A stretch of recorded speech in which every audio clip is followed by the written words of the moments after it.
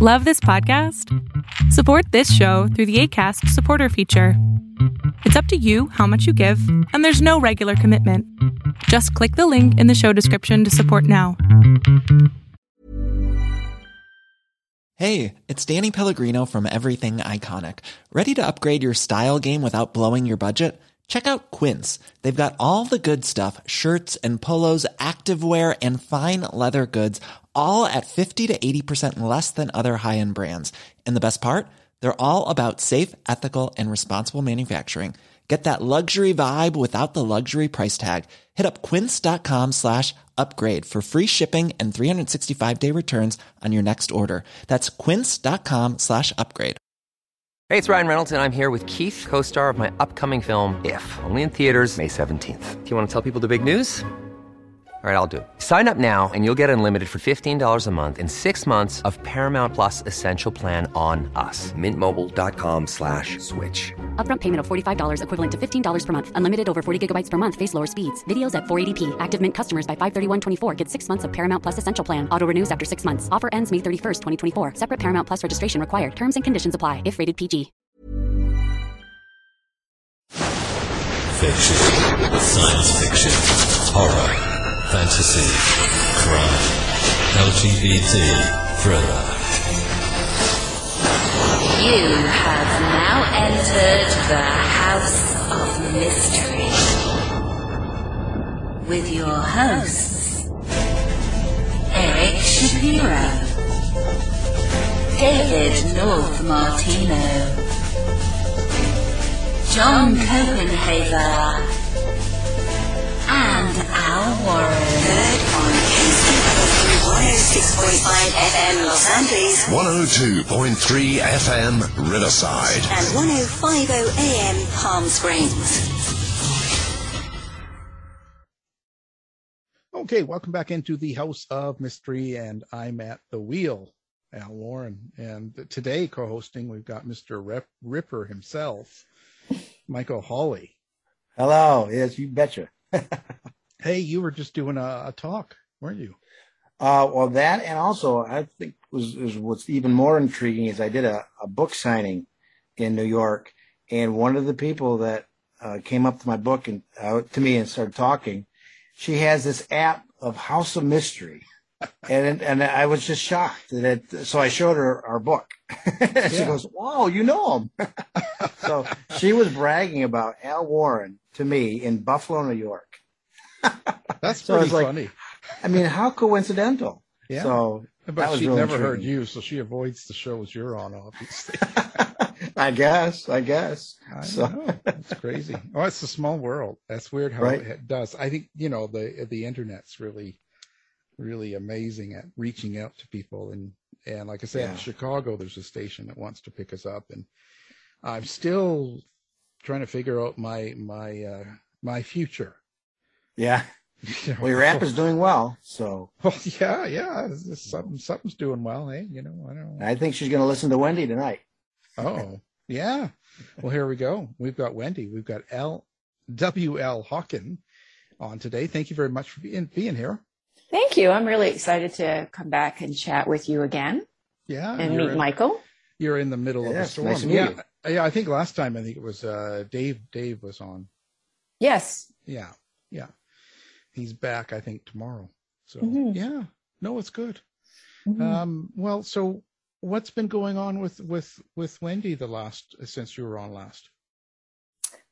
Let's see. I think I was on with you when I had just released To Kill a King, which was book 4, and that was last March or April. I think you were the first actual show I did when I started with Mickey. Of course it did. No. Oh, there you go. In Buffalo. Yeah. In Buffalo. Yeah. So since then I've been talking a lot about those 4 books that are in that series, and I've completed another book, which is a brand new series, which maybe we'll get to talk about next year. And it's coming out in February. Yeah. And now I'm just, I've pulled out another draft that I'm working on for another mystery. that's set on Vancouver Island. And so that's going to be up and coming too. Do you ever wonder where these things come from for you? Like how you all of a sudden, now you're doing something out of Vancouver Island. Like, where does this all sort of, do you ever remember where it comes from? Like when you're just sitting somewhere or doing something else and bang, it comes to your head. Like, do you remember that time? Yes, I do actually. And it depends on the book for sure. But, you know, part of my thing is that I do a lot of travel. And just, for example, the one on Vancouver Island that I'm just working through the draft now, I was a lighthouse keeper for a year in 2013. And I was a teacher and I was all stressed out. So I joined the Coast Guard. Honestly, wow. I did. And I became a lighthouse keeper, a remote lighthouse keeper for a year. So they would send me out places where the lighthouse keeper needed to go off for a few weeks or whatever. And I'd pack up all my gear and I'd drive to Vancouver Island and grab a helicopter and they'd take me out and dump me off at a light station. And so with the one there, I was at Nootka, which is, for anybody who knows Vancouver Island, it's north of Tofino. So kind of on the very, very west coast between Tofino and Cape Scott. And I was there for 8 weeks. And while I was there, it's such a historical place. It's one of the places where Captain Cook first landed and started, you know, the sea otter trade. And it's a really historical place. And it's the village of Yuquat, and the Muchlot and Moachot people are out there. It's also the end of the West Coast Trail, or the Nootka Trail comes down there and the West Coast Trail comes up. So it's a very busy place. Anyway, one day I was out there and I was lying in bed. It was about 8 o'clock at night because I was always there with another lighthouse keeper, and they would say to me, you don't have to do anything else as long as you do the morning shift. Because I always had night owl guys. So they'd be going to bed at 4 a.m. while I was getting up to go to work. Right. Yeah. So I'm lying in bed trying to go to sleep at 8 o'clock at night. And I had just read all of this stuff about these massacres that had happened on the island and all the people that had died there. And my bed started to move. And it was actually shaking from side to side. And so I kind of put my hands out and I held onto the bed and it was shaking, and I got up and I looked at the bed and I looked around the room and I said, okay, stop it, you guys. Because I was sure the spirits were doing it. Honestly, I really was. And I'm like, stop it. That's enough. And then I heard this voice in the other room say, yeah, this is Cape Scott. We just had like earthquake here of 6 on the Richter scale. And I went, oh. That's a lot of energy there. It was actually a natural occurrence, not a supernatural occurrence. But that moment, I thought, I have to set something here. And so there's a paranormal mystery happening there. Yeah. Oh. Well, that's interesting. When you're in areas like that too, I guess you really absorb a lot of the the energy of the people and the place and everything. Like that really must get into your writing. It does, because part of my thing is I have to go and touch everything and stand where the characters stand, and I want to feel it. And so with this one, To Sleep with Stones, which is book 2, I guess a couple of things inspired that. And one is that I wanted to have an artifact because I have an archaeologist as one of the protagonists in this story. And those great stories where there's, this fancy artifact and something happens with the artifact. So I had read a book by Lorraine Evans, and she talked about how around 1350 BC, the Egyptians are actually Mary Totten, who is the daughter of Nefertiti and Akhenaten, okay, from that realm. Right. She had gone to Scotland. And so I thought, okay. So I created an artifact based on that she left there and that my archaeologist finds. And that kind of is part of the inspiration for this, where the artifact gets stolen, and at the same time, a young man who is from my witch coven is working over there with her as an archaeologist.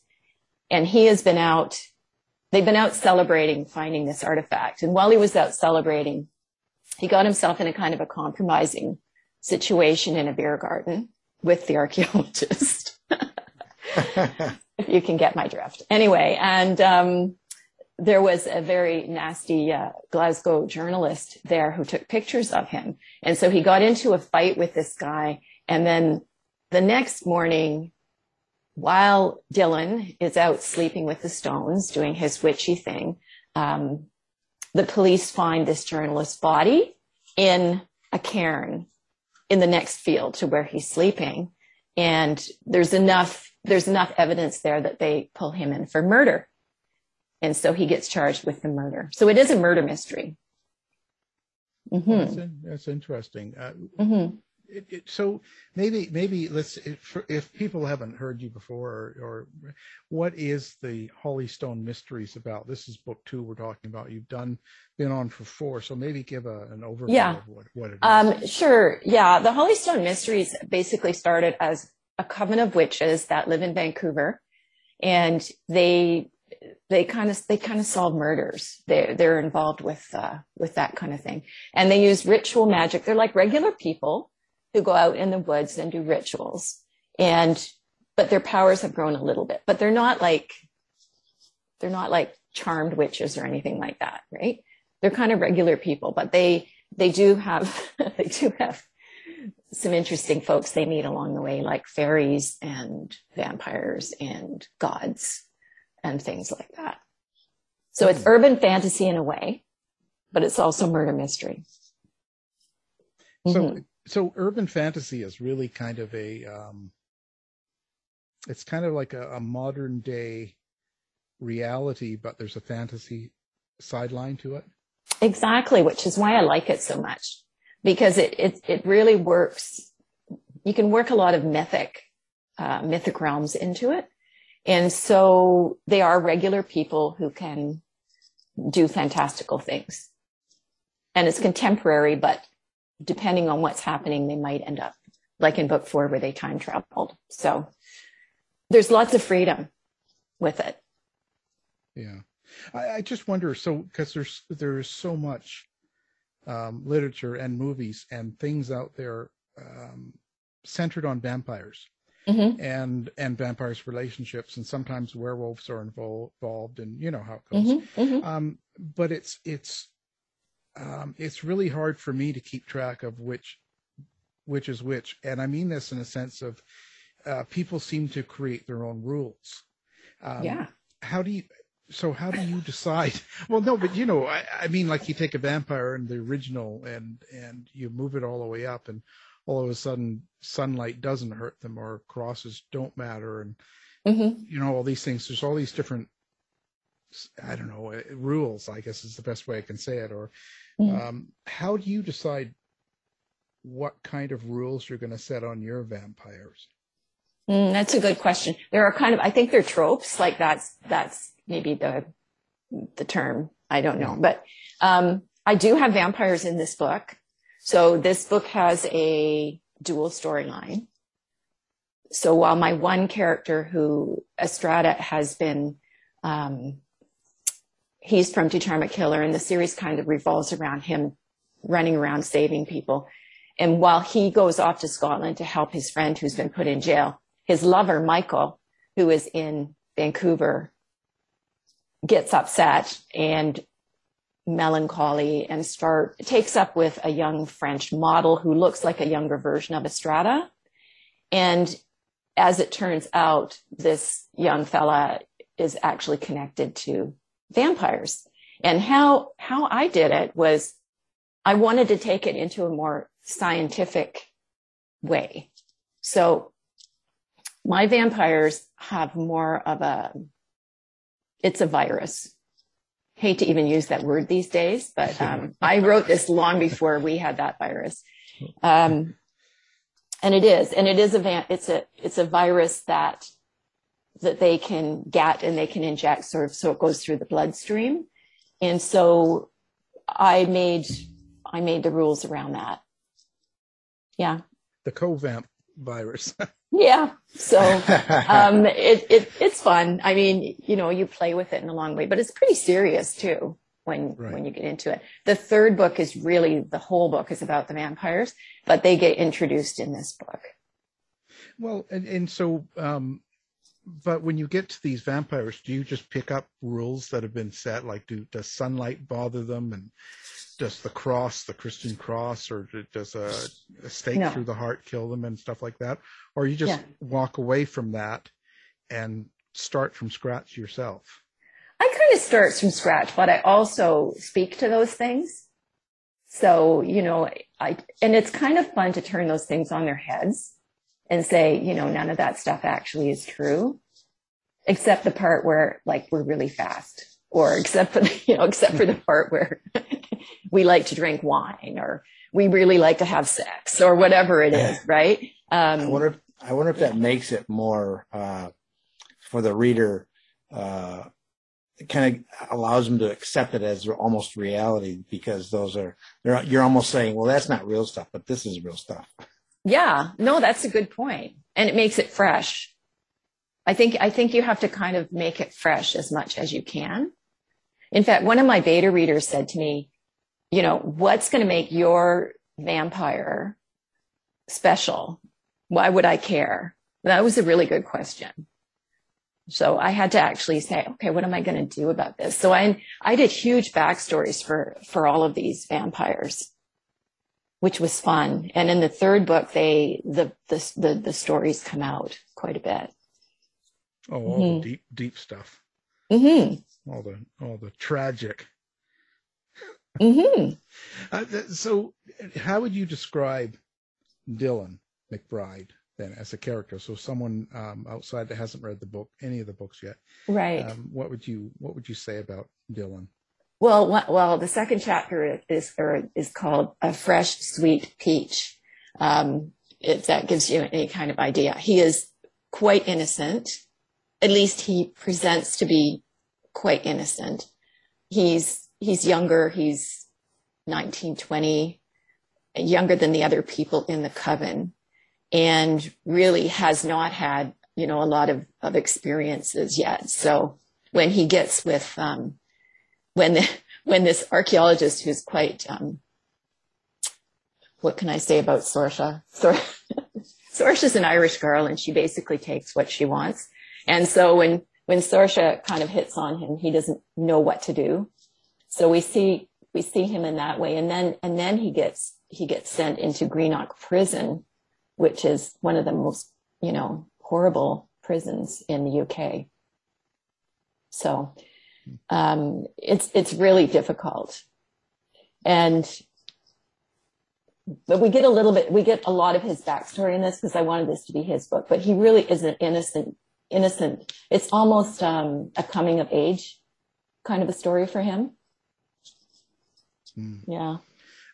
So how did you tie all this in? Like, how do you get Egypt and everything all mixed in? Like, it seems like they're quite far out. It doesn't seem like it wouldn't come to my mind, but that doesn't say a lot either. But I'm just saying that. So how do you pull all this together and decide what would fit?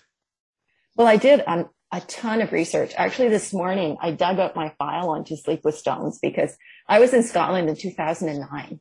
So that's kind of how far back it goes for me when I went and walked there, because I went and stood in Argyll and touched the stones that he sleeps with. And I went to all these places, and I really needed to feel the energy of these places. And I went to his town where he lived, this little village called Tarbert, where he lived with his grandfather when he was growing up. I did a lot of photography there. I actually took a picture of a man that I was sure was his grandfather standing, looking out over the harbor. Yeah. And so once I kind of have all of that, and then I have all the mythic stuff, I do all the backstory on everything. And then I just sort of sit down and say, okay, what happens? With the Egypt stuff, it wasn't too hard because I have an archaeologist in a bar talking to Estrada, and she basically explains it to him. So it's not, it's not too hard. No, but it just seems, for me anyway, I just think that that's quite creative in a sense to all of a sudden have a character in there that's bringing up a subject like Egypt and artifacts and stuff, and just all of a sudden incorporated into the story. Maybe that's because I'm, a nonfiction guy, so I wait. I'm told what to do.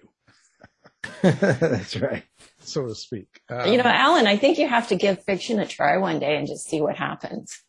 Well, I've touched off on that in the last 2 books. I've got a little bit of historical fiction going on, so I'm kind of going there a little bit, but it's hard to say. I guess I have to have more confidence in writing about subjects that I'm not directed on, if that makes sense. Because you have to really step out, like when you're and you're relying on yourself. So when you're writing all of these characters, there has to be a lot of you that goes into each of these characters as well. It's not just a total creation, right? I suppose. I mean, I really rely on my muses a lot, and I.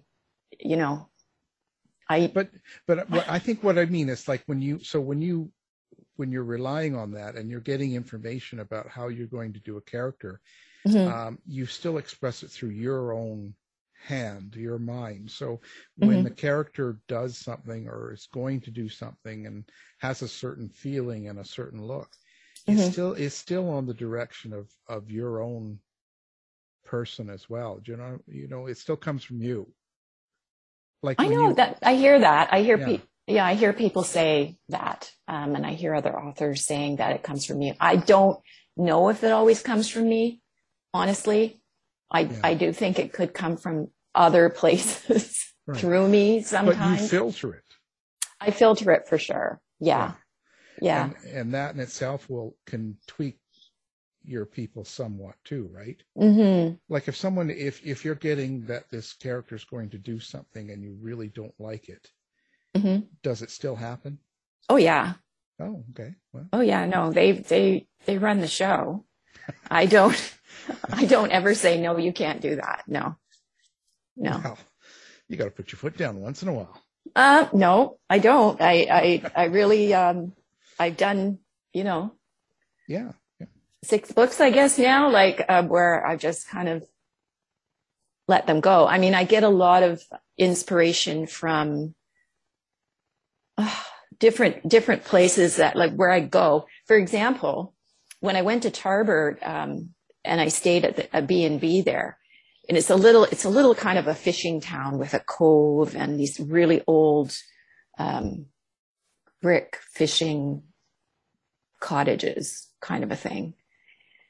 And the folks there, are pretty traditional Scots, right? Scotland is really conservative, right? In a lot of ways. That's what I came away with, at least in 2009. And one of the things I heard there was the proprietor of our B&B was telling me this story once, and he said, there was a writer here that used to live in Tarbert, and he used to, I won't say the name or anything, but he said he used to dress up like a woman every Halloween in high heels and everything. And I think he had a store or something too. And we all thought, oh, isn't that interesting? Oh, he looks good as a woman or whatever. Right. And he says, and then he disappeared and he was gone for quite a long time. And then he came back and he was a woman, and he had changed his name, and he told us all that his name was now this. And he said, oh, and I didn't know what to do. Now, this is an older fella, right? That I was talking to. And he says, and I used to go into the store, and I would always put my foot in it. I was just gobsmacked, and I would always say the wrong thing. And, they did not know how to deal with that. Ever catch yourself eating the same flavorless dinner 3 days in a row? Dreaming of something better? Well, HelloFresh is your guilt-free dream come true, baby. It's me, Keke Palmer. Let's wake up those taste buds with hot, juicy pecan-crusted chicken or garlic butter shrimp scampi. Hello Fresh. Stop dreaming of all the delicious possibilities and dig in at HelloFresh.com. Let's get this dinner party started. How would you like to look 5 years younger? In a clinical study, people that had volume added with Juvederm Voluma XC in the cheeks perceived themselves as looking 5 years younger at 6 months after treatment. Look younger, feel like you. Add volume for lift and contour in the cheeks with Juvederm Voluma XC. Reverse signs of aging by adding volume to smooth laugh lines with Juvederm Volure XC. For important safety information and to find a licensed specialist, visit Juvederm.com. That's JUVEDERM.com. Not for people with severe allergic reactions, allergies to lidocaine, or the proteins used in Juvederm. Common side effects include injection site redness, swelling, pain, tenderness, firmness, lumps, bumps, bruising, discoloration, or itching. There's a risk of unintentional injection into a blood vessel, which can cause vision abnormalities, blindness, stroke, temporary scabs, or scarring. Talk to a licensed specialist to find out if it's right for you. I'm Sandra, and I'm just the professional your small business was looking for. But you didn't hire me because you didn't use LinkedIn Jobs. LinkedIn has professionals you can't find anywhere else, including those who aren't actively looking for a new job, but might be open to the perfect role, like me. In a given month, over 70% of LinkedIn users don't visit other leading job sites. So if you're not looking on LinkedIn, you'll miss out on great candidates like Sandra. Start hiring professionals like a professional. Post your free job on linkedin.com/achieve today. Hey, it's Ryan Reynolds, and I'm here with Keith, co-star of my upcoming film, If, only in theaters May 17th. Do you want to tell people the big news? All right, I'll do it. Sign up now and you'll get unlimited for $15 a month and 6 months of Paramount Plus Essential Plan on us. MintMobile.com/switch. Upfront payment of $45 equivalent to $15 per month. Unlimited over 40 gigabytes per month. Face lower speeds. Videos at 480p. Active Mint customers by 531.24 get 6 months of Paramount Plus Essential Plan. Auto renews after 6 months. Offer ends May 31st, 2024. Separate Paramount Plus registration required. Terms and conditions apply if rated PG. And for me, that story was huge. I just went, what would it be like for someone growing up in a little town like this if they were transgender, if they were gay, if they were transgender? And where I ended up at the end of this book, and I did not do this on purpose. I wrote the whole book, and at the end of it, I went, oh my gosh, because as I was saying to you, at least 4 or 5 of the characters are really, really affected by homophobia in this book. And that was my impression when I was in Scotland, was that there was quite a bit of homophobia going on there, at least in the small outward places. I'm sure Edinburgh and then everything is not like that, but yeah. So is the backdrop Scotland then, or is it British Columbia? Okay. No, they're in Scotland for this, pretty much this whole. Well, okay, the guys are in Scotland, and the vampire thing is happening in British Columbia. So there's like 2 things going on. Yeah. So the murder takes place in Scotland. My lead character goes to Scotland to help get his friend out of jail and to solve the murder. And so they're solving the murder in Scotland. And then this other side thing is happening out in BC with his lover and the vampires. And Michael was that author that went to that town in Scotland and dressed up as a woman. Was that you, Michael? I guess so. Yeah. Interesting for me because all of these stories, it's all affected. It's all affected by that, right? And it happens right from the get-go. And when Estrada, like my lead character, is bisexual, and when he gets off the plane in Scotland, like right from the get-go, when he gets to immigration, he starts getting kind of like that harassed kind of a thing going on. And he's like, what? They got some kind of file on me. And it just kind of goes from there. So, and I did not intend that at all. Well, how does that affect you, but as a writer, like when when you're going through this and you're kind of transcribing or you're writing the story that comes to you, and then you go to Scotland, you're doing all of these things because you're really involved and it's important to you, I guess, in the book. How does that kind of go with you? How do you feel about it, like when you're doing it? Oh, I'm totally into it. I mean, I'm like when I'm writing, especially these books, because they have so many tentacles out there in different directions, I'm like living it, basically. Yeah. Wow. I can't be like, I'm going to write for 2 hours today and then I'm going to go and do something else. It's like it's in my head all the time. So Wendy, I do both fiction and nonfiction, and I know what you're talking about. The nonfiction is I have a passion for research and discovery, but then the fiction you're creating a world, but you're also doing research, and you were making a comment about your research. So you still actually kind of you have to be correct. I mean, historically, you have to be correct. Yes. Oh, yeah. No, I did a lot of research for this one. And that's what I said. I was just looking through my file at all even the mythical stuff that I was looking at there, because I don't know if you're familiar at all with Robert Graves' work, the White Goddess work. Did you ever run into him anywhere? He's a poet. No. Okay. He's a UK poet, and he wrote quite a work called The White Goddess, which is like, I don't even know how to describe it. But he talks about the Celtic years, the months of the year, the battle of the trees, how they name their months. So I had read this whole thing about the Celtic, and that's flowing through this book as well.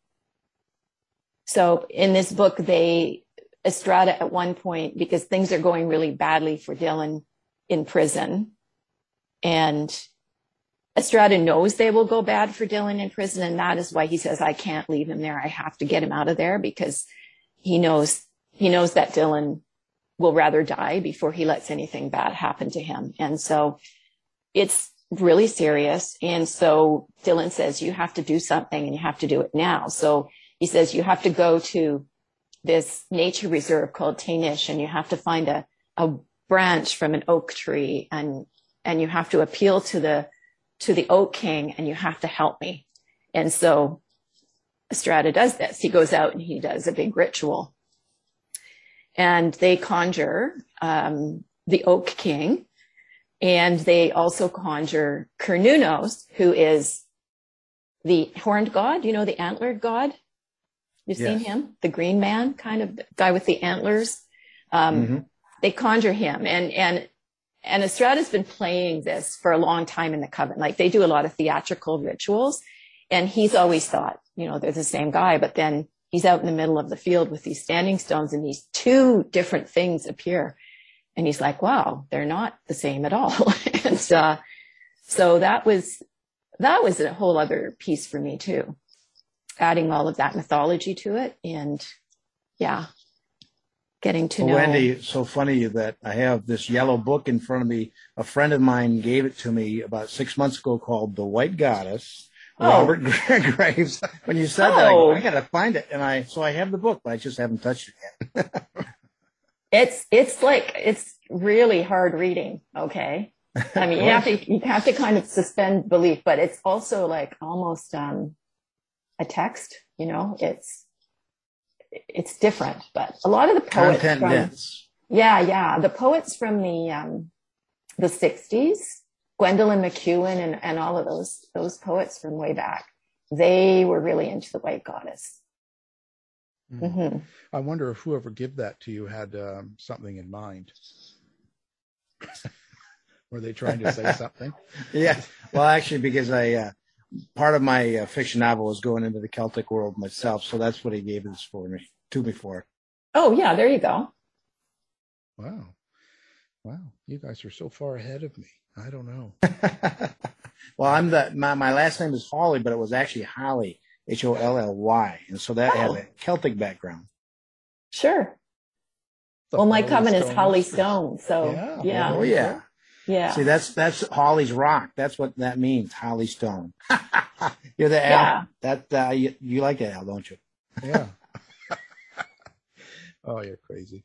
Oh, wow, that's interesting. So now, at the end of the day, so when you get through these 4 books in the series, are you going to continue this on? Yes, probably. I mean, I think I have to, because I do. There are still some unanswered questions for Estrada. And I'm really into those characters, but I had to tell him to back off for a bit because I wanted to finish these other 2 books that I kept putting on hold. And so just let me do this. Yeah, but then the answers that need answering, the questions that need answering, I was going to say, do you know those answers now, or is this all kind of predetermined in your mind? You kind of know where it's all going to go, and you know how it's going to end, and all that, or so it's just happening as you go to do it. Yeah, no, I am an intuitive writer, so when I start, I have no idea where I'm going. I just say what happens now, and I just go with it. Yeah. Wow. Yeah. So at the end of To Kill a King, which is the 4th book, there is, that book is closed up, but then just at the last moment there is, Cernunnos is involved, and he's the crazy god. So he's the one that gets them time traveling, and he can do anything. So he leaves Estrada with a big cliffhanger. And, yeah. J.K. Rowling is the opposite. She kind of had everything all formatted, mapped to everything. Yeah, well, I can't do that. Yeah. Me neither. I can't do it. It's just, it doesn't suit my way of working, I guess. Yeah. Do you find it hard to remember things from the earlier parts? Like, let's say book 1 and 2, when you're going through book 4, and if you're going to go to book 5 later, is that even an issue for you, or do you just pick up and go? I can pretty much pick up and go. I mean, you have to remember, you guys know this. I've read To Charm a Killer, which is book 1, about 200 times. So it's because of the editing, because of all the times that you do it. And so I've read them, all of those books, many, many times. And so I know what goes on. And at the end of a book, I always sit down and I go, okay, what do I know at the end of this book? So these things happened. And I actually found a list today in my file. What do I know at the end of To Sleep with Stones? And I had jotted down all of this stuff. And so then if I come back to it, I know what the major things have happened. Yeah. Yeah. It's kind of like a serial. Somebody said to me, this isn't so much a series as a serial, because I'm following this group of characters, but mostly I'm following Estrada, right through over several years. And I pick it up, I drop him off, and then I pick him up 6 months later, or I pick him up a year later. And so we've really followed his journey. Wow. Yeah. So at the end of the day, what do you hope people get out of this when they read the books? Is there some sort of message, or do you have no, is it just entertainment? It's fun. I mean, really, I have so much fun when I'm writing, and I just hope that people have as much fun as I do. I mean, I hope they really enjoy it. But I got to tell you, the other day, what was I doing it for? I'm trying to think of the reason I did it. I don't know. Anyways, I was looking at reviews. And I went back and I looked at all my old reviews, and I made, I copy pasted them onto a Word document, and I was reading them, and I was like, wow, this is what writers need to do.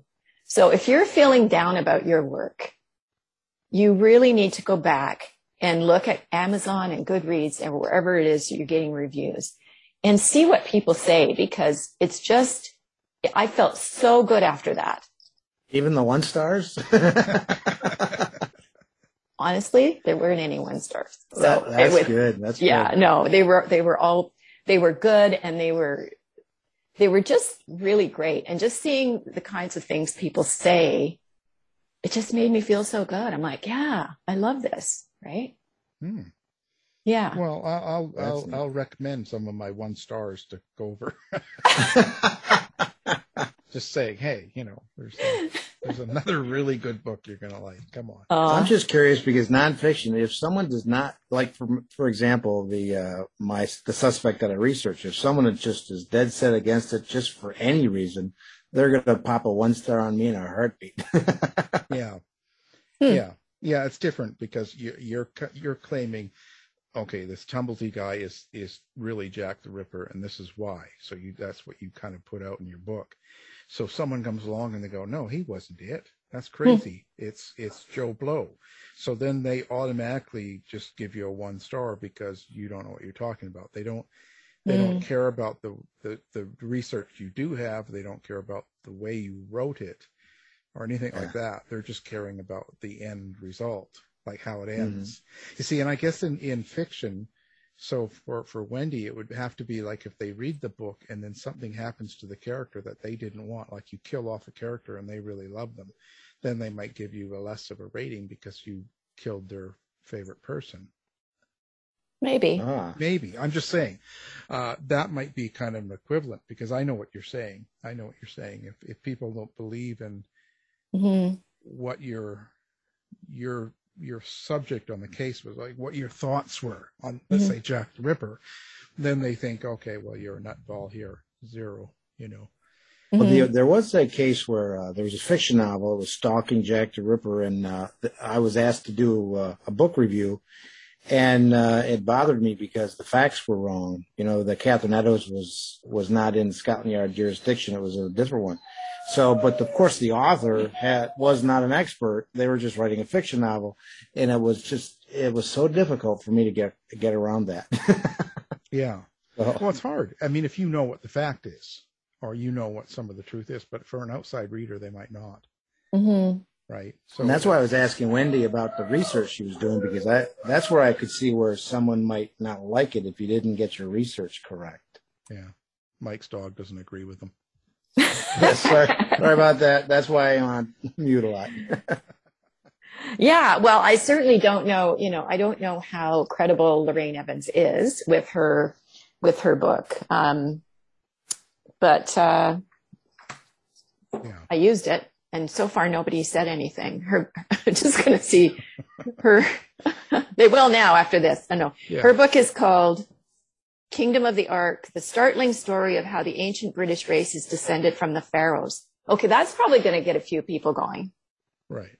But I actually just used the one little bit of it where she said, it was a possibility that Meritaten was in Scotland.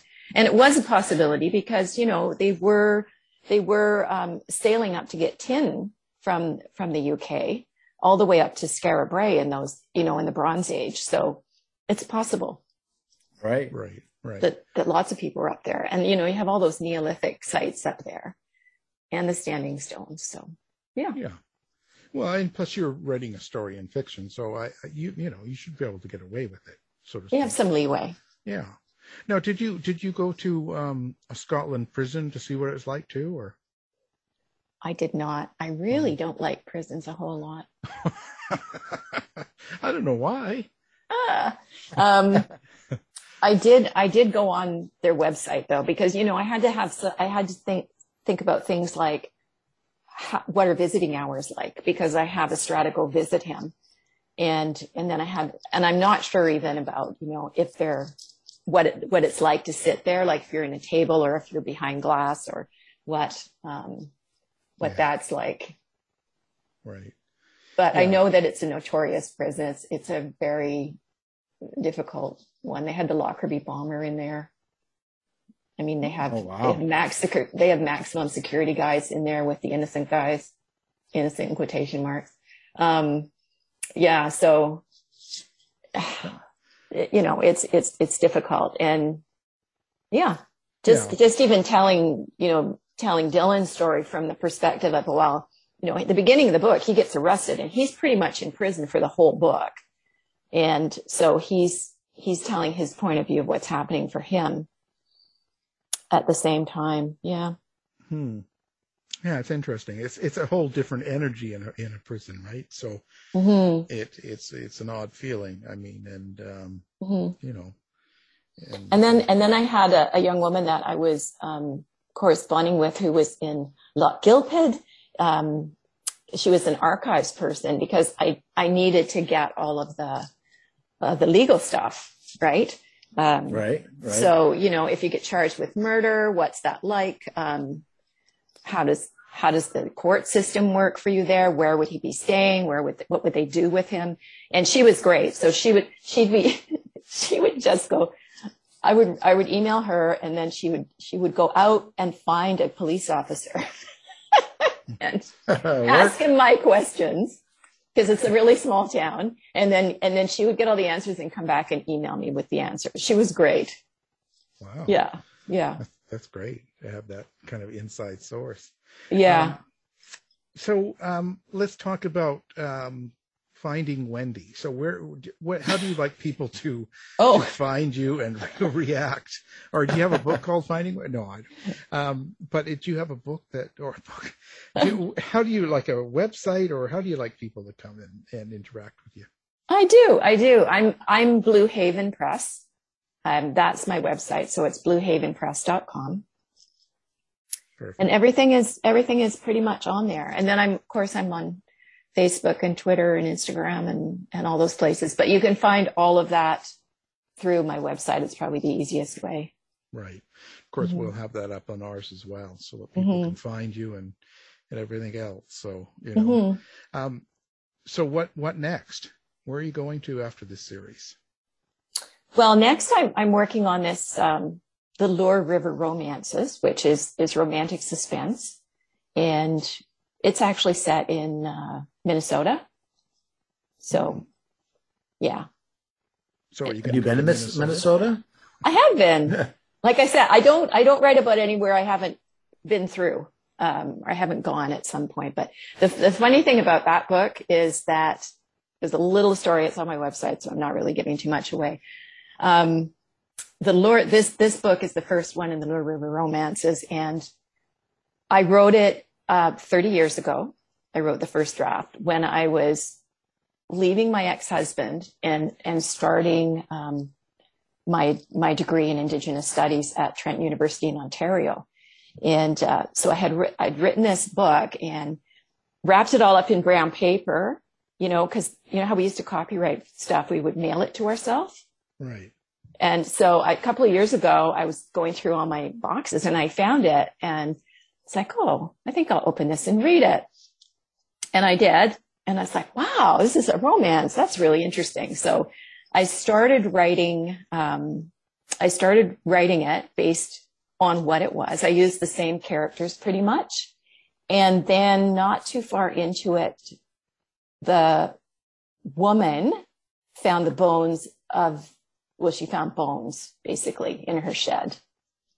She's living on the Chippewa Reservation in Minnesota, and renting a place for the summer. And she finds basically a skeleton in her shed, and it turns out to be the bones of a missing Indigenous girl. And so it took off in a whole other direction. And I ended up telling that young girl's story along with the story that was going on.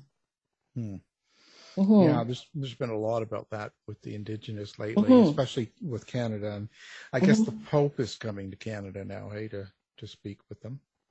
Well, or they're going to him, aren't they? Well, I can't remember now. Well, I just saw some headline this morning about the records from residential schools have been sent to Rome. Yeah. So it might have something to do with that. But I mean, I think it's about time some big apologies happened, and that's what, the reconciliation is about, Well, yeah. Right. Yeah. More than apologies, really. I mean, yeah. Yeah. It's terrible. Well, hopefully I don't know. We'll see. But apparently he's involved now, so he's going to do or say something. So I guess that's a good thing. Yeah. Well, so it sounds interesting. Again, it's been a pleasure. And of course, the book we're talking about is Sleep with Stones. It's book 2 of the Holly Stone Mysteries. And our guest is the author, W.L. Hawken. Thank you for being here. Thank you, Al, and thank you, Michael. Yeah, nice speaking with you. You too. Get the latest news and opinions from Eric Shapiro from the House of Mystery website in the Shapiro Report. To find out more about our show, guests, or to listen to past shows from our archive, please go to www.houseofmysteryradio.com. Show's over for now. Was it as good for you as it was for me? Well, good night. This has been a production of Something Weird Media. I'll be back. Planning for your next trip? Elevate your travel style with Quince. Quince has all the jet-setting essentials you'll want for your next getaway, like European linen, premium luggage options, buttery soft Italian leather bags, and so much more. And it's all priced at 50 to 80% less than similar brands. Plus, Quince only works with factories that use safe and ethical manufacturing practices. Pack your bags with high-quality essentials you'll be wearing for vacations to come with Quince. Go to quince.com/trip for free shipping and 365-day returns. Hold up. What was that? Boring. No flavor. That was as bad as those leftovers you ate all week. Keke Palmer here. And it's time to say hello to something fresh and guilt-free. Hello Fresh. Jazz up dinner with pecan-crusted chicken or garlic butter shrimp scampi. Now that's music to my mouth. Hello Fresh. Let's get this dinner party started. Discover all the delicious possibilities at HelloFresh.com. Even when we're on a budget, we still deserve nice things. Quince is a place to scoop up stunning high-end goods for 50 to 80% less than similar brands. They have buttery soft cashmere sweaters starting at $50, luxurious Italian leather bags, and so much more. Plus, Quince only works with factories that use safe, ethical, and responsible manufacturing. Get the high-end goods you'll love without the high price tag with Quince. Go to quince.com/style for free shipping and 365-day returns. You've been listening to the House of Mystery radio show. To find out more about our guests, hosts, or shows, go to www.houseofmystery.com. Show's over for now. Was it as good for you as it was for me? Well, good night. This has been a production of Something Weird Media. I'll be back.